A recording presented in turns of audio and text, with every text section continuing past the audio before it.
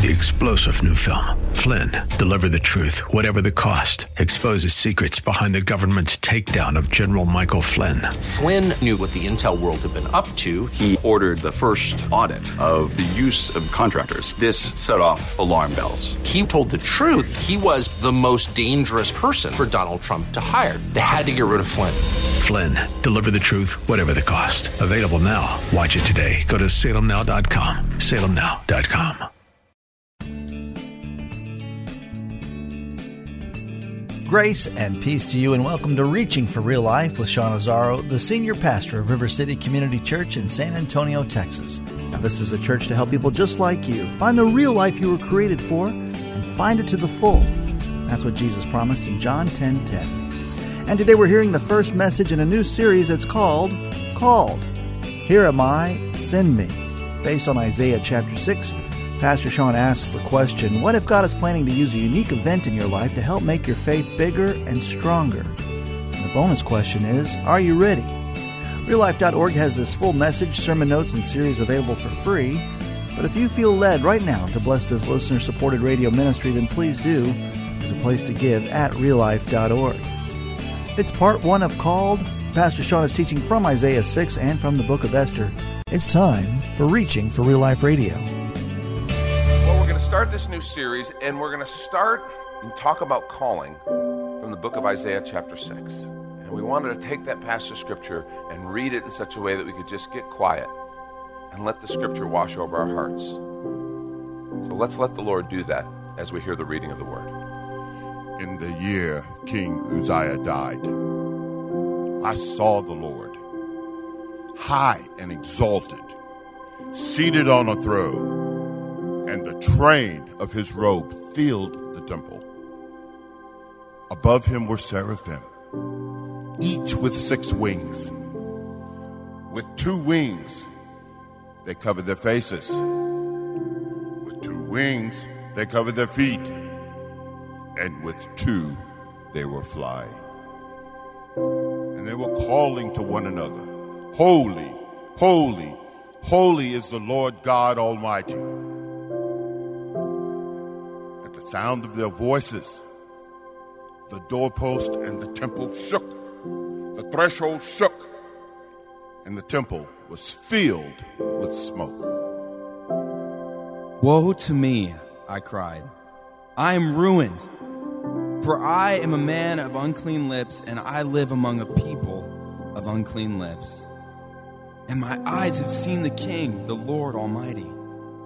Then one of the seraphim flew to me with a live coal in his hand, which he had taken with tongs from the altar.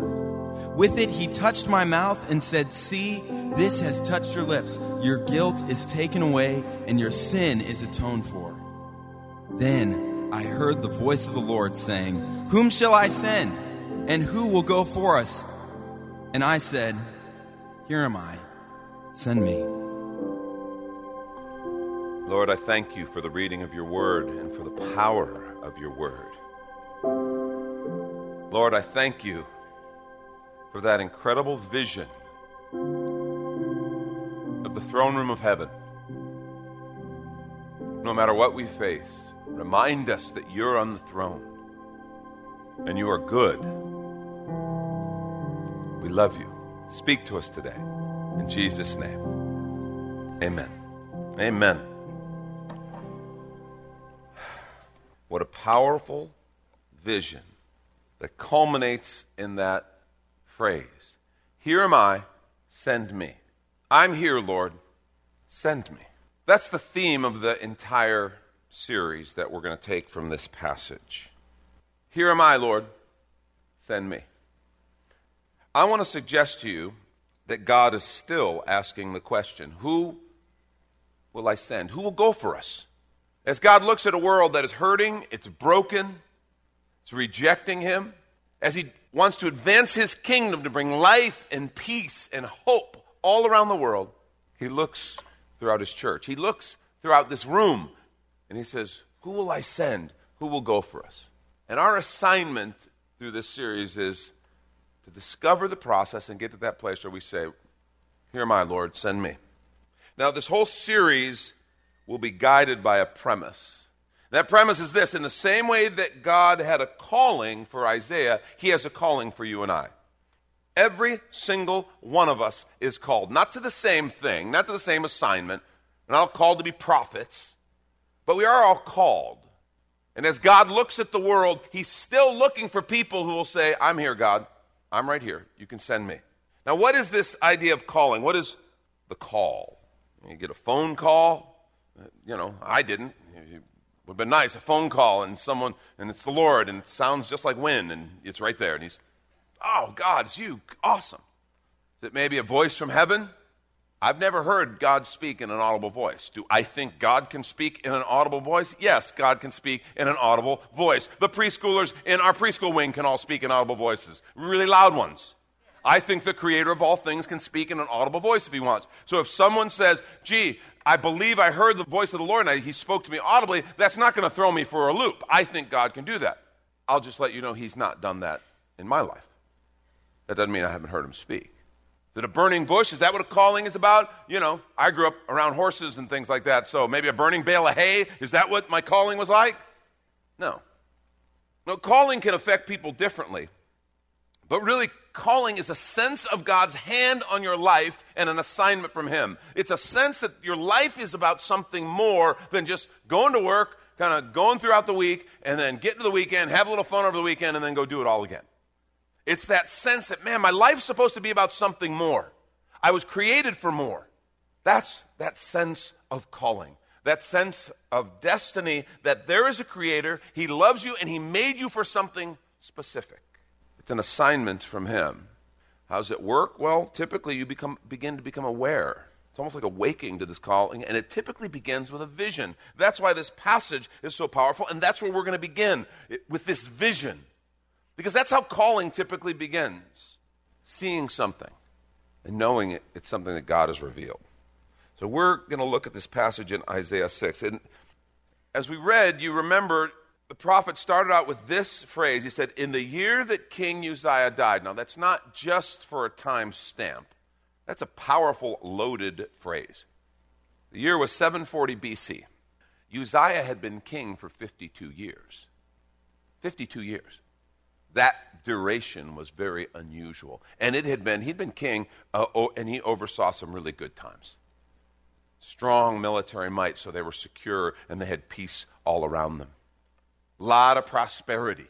It was good times in that regard. Now, of course, you remember the nations were divided. The whole nation of Israel had divided into north and south. The north was following after the ways and the gods of the people around them. Judah still had more people who were following the Lord, and they still had this sense of alignment and fidelity to God. But even they were beginning to see cracks. What was interesting is Uzziah was a good king. He served the Lord faithfully for most of his reign. Now, he did have a significant battle with pride at the end of his life. That actually cost him quite dearly. His story can be found in 2 Chronicles 6. But an entire generation grew up under prosperity and success, military victories, security, and Uzziah, their king, was faithful to try to walk in the ways of the Lord. But what we find is many of the people were not. It was an interesting time. So while the nation is still officially walking in this faithfulness because the king was faithful, many of the people were not. They were turning to the gods around them, not unlike their sister nation to the north. So Judah was becoming a divided nation as well. A nation that had been built on dependence on the living God was gradually turning to the gods around them. Faithfulness was becoming harder and harder to find. So what's interesting is you see the benefits and blessings of the king's obedience and walking in the ways of the Lord, but you see this erosion happening from the inside out. It hasn't hit the outside yet, but it's happening on the inside. It's interesting how much, really? Why do I get the broken stool? Seriously, who do you got to be around here to get a stool that works? I'm taking Binky's stool. Binky gets the broken stool now. How about that? Where was I? It's amazing how much prosperity, wealth can kind of cover up, and hear me on this, not sin, but the effects of sin. Because the effects of sin typically have a degrading effect. They erode things around them. And it's amazing how wealth and prosperity can, for a time, hide that. We began this ministry working in the inner city, and it was funny because so much of the sin that was prevalent was out in the open. You'd be walking down the streets, and you'd just see some horrible family fight happening on the street in front of you. You'd hear gunshots. You'd experience things like that. And it was just very different. But what was interesting is as we continued to ministered in the suburbs, you got the inner city and then you got the suburbs, we found that all the same sins were happening in the suburbs. They were just hidden behind nicer facades and better manicured lawns. You had the same brokenness, you had the same relational issues, you had all the same things. They were just hidden. Resources allowed them kind of to hide the effects a little bit. And I think that's what's happening under Uzziah.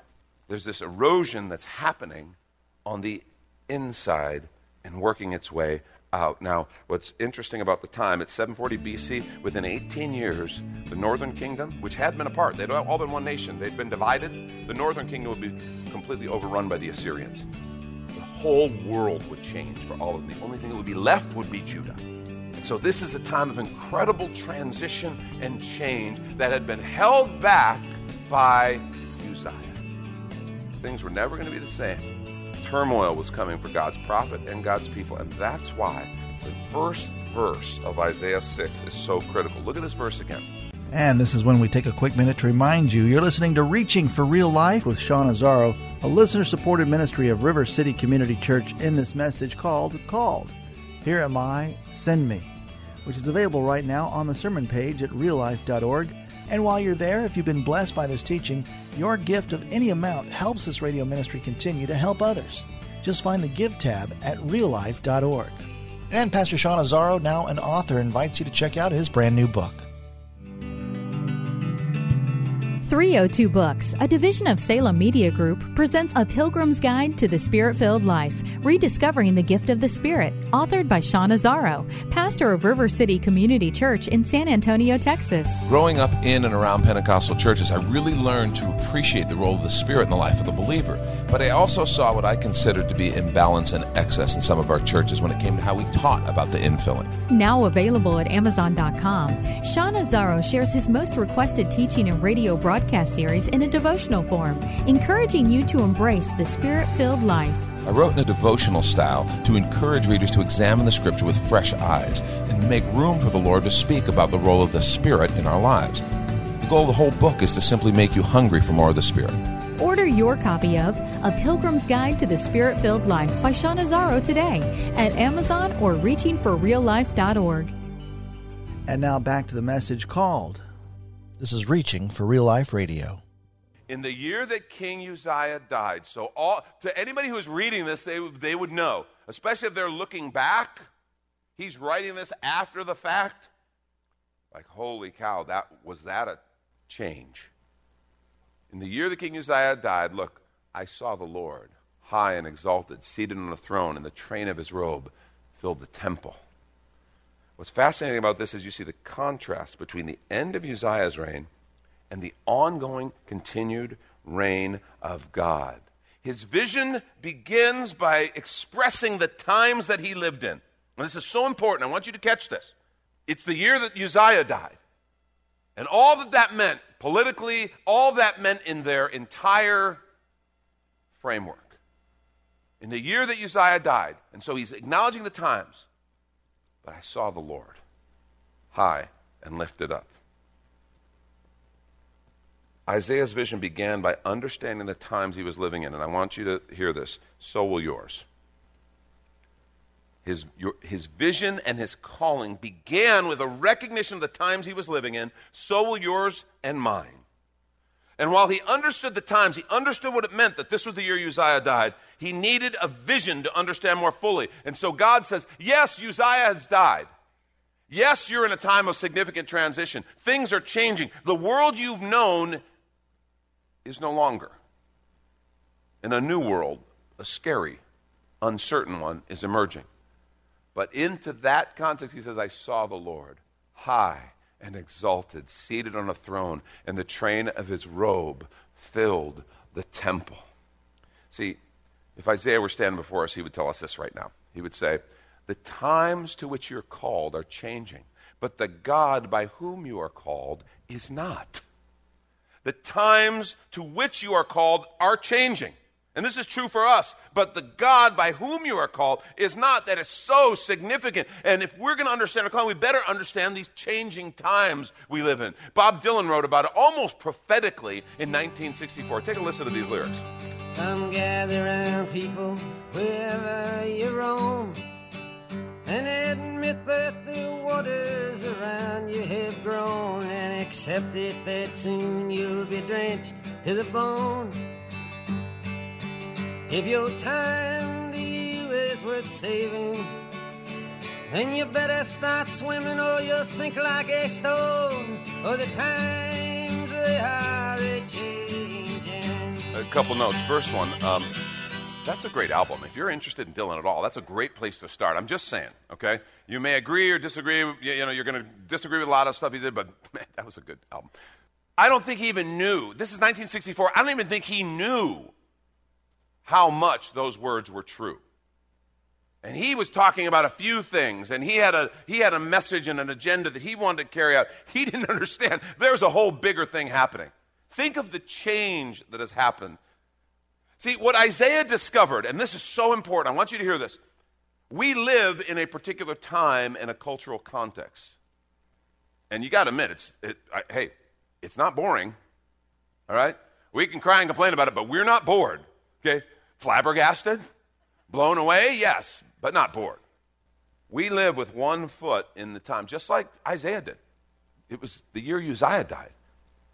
18 years down the road, Israel, the nation to the north of us, is going to be gone. All our brothers and sisters of the northern kingdom are gone.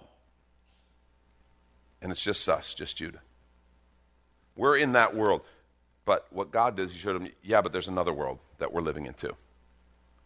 There's a spiritual realm. And remember what we've said about the spiritual realm. It's not figurative. It is literal. What Isaiah just described, that vision, that's literally happening right now. It's not physical, but it's not figurative. It is literal. And we have our feet in these two worlds, the natural world that we have to live and navigate in, that God's placed us in, and then there's this spiritual world where God is exalted and high and lifted up. And he wants us never to remember the times are changing, but God's not. The times may be changing, but our God is not. And that's so critical and so important as we consider this idea of calling. Now, a couple things about calling that we learn from just this single verse. Number one, understanding your calling will always involve understanding your culture. Understanding your calling will always involve understanding your culture. Calling always has a context. Always has a context. When the Lord said to him, "Whom will I send?" the obvious question was, send where? And God had an answer. He gave it to him. Whom will I send? Send to whom? Well, he told him. He gave him an answer. Calling always has a context, and we have to be aware. The fact is, understanding your calling will always involve understanding your culture. In fact, let me just tell you, I think this is one of the things that we in the church have kind of missed. We've missed this in a lot of places. I think we're getting better in some circles, but in a lot of ways, I think we've missed this idea of understanding our culture. As our cultures change around us, so many in the church have kind of gotten to that place where we've kind of circled the wagons and said, well, we want to keep things the same, and this is how we've always done it, and we have traditions, and this is the way we've always done things. Many have heard me tell about teaching a Bible study at an equestrian center I was involved in Los Angeles years ago. And there's a bunch of people, they're all just a bunch of Southern California yuppies who had horses, and we're teaching this Bible study. I had a series of circumstances led me to teaching this Bible study there. And these people are interested. They're buying Bibles, they're studying, they're doing the homework, they're coming prepared. But none of them are a part of a church. And so like 3 weeks in, I stopped and I said, why aren't you guys a part of a church? And they told me. They said the church is completely irrelevant to us. The dress is different. The language is different. The things they talk about are different. The music, where do they even get music like that? Is there some publishing house in Arkansas that cranks that stuff out? We laugh, but I have to tell you, everything they said was true of the church I was on staff at. And I was on staff at a good church that believed the Bible, loved Jesus, loved people. It wasn't a bad church. But it was one of those things where I totally knew, okay, these are folks, if I'm going to bring them, I'd have to prep them. We'd have to have some conversations to get them ready for what they were going to experience. And then afterwards, we'd have to have a debrief or two. Like, yeah, I know, it was weird, wasn't it? I know. We do weird stuff because, well, we love Jesus, so we do weird stuff. So I felt like I would have had to go through that. We got to understand. See, the problem is the church, in many circles, we've forgotten we are a missions organization first and foremost. If you've forgotten that, if I haven't reminded you, please forgive me as your pastor. We're a missions organization. We're here to reach our culture with the amazing good news that God loves us and made a way through Jesus Christ. That's why we're here. That's it. That's who we are. That's what we're about. And what that means is, like a missionary, we gotta learn the language. We gotta study the people. A missionary goes, they learn the language, they figure it out, they talk, they figure out who the people are, they become a part of the culture, and then they share the gospel. They don't just say to people, well, we've always done it this way, and if you want to follow Jesus, come and be just like us. That just doesn't work. So we better understand that understanding our calling will always involve understanding our culture. And folks, this is challenging because our culture is changing at an unbelievable pace. It is changing rapidly. Most of us in this room have grown up in a time of unprecedented peace and prosperity. Think about it. The post-World War II boom, history had never seen anything like it, at least of that size and scale. There have been times of prosperity, but of that size and scale at that time, there had been nothing like it. I mean, truly, the last 60, 70 years, not that there haven't been problems or there aren't issues, it's just we have enjoyed our paradigm, our worldview is shaped by prosperity, by general peace, power. Think about what technology has done. Technology has changed the world so unbelievably. It's game-changing connectivity because of technology. Internet, news, social media. Think about this. We are all instantly impacted by everything in the world simultaneously.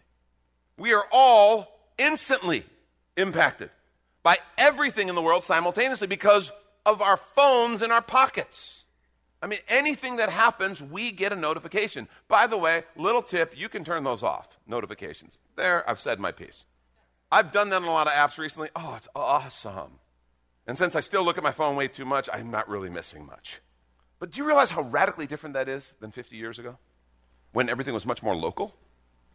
Your news was local. Yes, we got some world news, but you had to wait for it. And it took time, and there was only so much that could come through the few mediums that were available. Now, if there's a train wreck over in France, we're going to hear about it. If there's a terrorist attack in North Africa, we're going to hear about it instantly. If there's a group of kids with their football coach in Thailand who are caught in a cave, we're going to be praying for them. We're going to be worried about them. If their version of a Navy SEAL dies trying to rescue them, we're going to pray for that man. We're going to pray for his family. We're going to be burdened by that. All over the world, we're all in on it. I mean, that's crazy. And 50 years ago, and 50 years, some of you are like, 50 years, well, that's forever. I mean, that's, my gosh, 50 years. Yeah, for some of us, 50 years isn't such a long time. And everything has changed. Think about how, as Christians in the United States, this nation, well, I'm not proposing that everybody was a Christian. No, of course not. But the founding and the establishment was based on the Judeo-Christian ethic and the God of the Bible, and that was kind of the norms of life. As Christians in the U.S., our faith today is being resisted and rejected like no other time in our nation's history. And that's creating an unbelievably shifting environment for us. We're not sure how to respond to that. Beyond that, worse yet, a kind of a side consequence of that reality is we're losing a common framework of right and wrong. We don't know how to determine what's right or wrong. The rule of law itself is eroding at an alarming rate. You don't like a law? Well, just blow it off and then make law enforcement the enemy. Someone will pick up your tweet and they'll support you. You don't like it? And for those of us who have been around a little while, we understand how dangerous that erosion of the rule of law is. How do you have a society together if you don't have common laws that you agree upon and that you enforce. How do you do that? We are on shifting ground in an unprecedented place. We are so deeply divided, people are regularly writing about an impending social civil war in the United States. I see it all the time. And as I share these things, I think of the year that King Uzziah died and this idea of eroding from the inside out. And it feels like we might be experiencing some of that. Still enjoying the benefits of previous generations' actions, investments, behaviors. Still enjoying the prosperity. But something is changing. We don't even understand all the implications of it. Eroding from the inside out.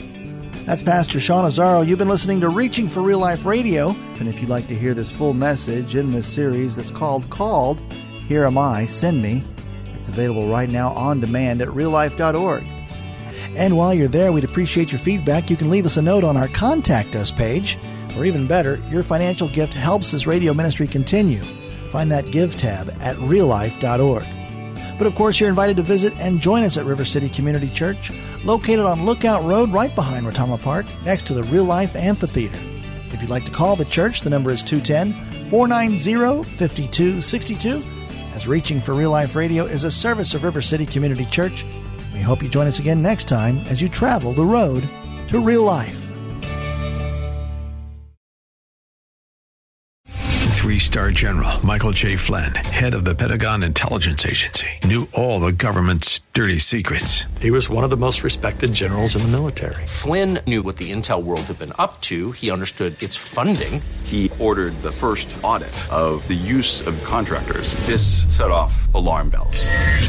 The explosive new documentary, Flynn, Deliver the Truth, Whatever the Cost, uncovers the facts behind this scandal. Flynn told the truth. He was the most dangerous person for Donald Trump to hire. I find out the worst enemy that I'm going to face in my life is right here in America. They took my assessment and they wanted me to change it. And I was like, I'm not changing it. They had to get rid of Flynn. With in-depth interviews, archival footage, and never-before-seen personal records of the man behind the headlines. I just felt like I was drowning. Flynn, Deliver the Truth, Whatever the Cost. Available now. Watch it today. Go to salemnow.com. salemnow.com.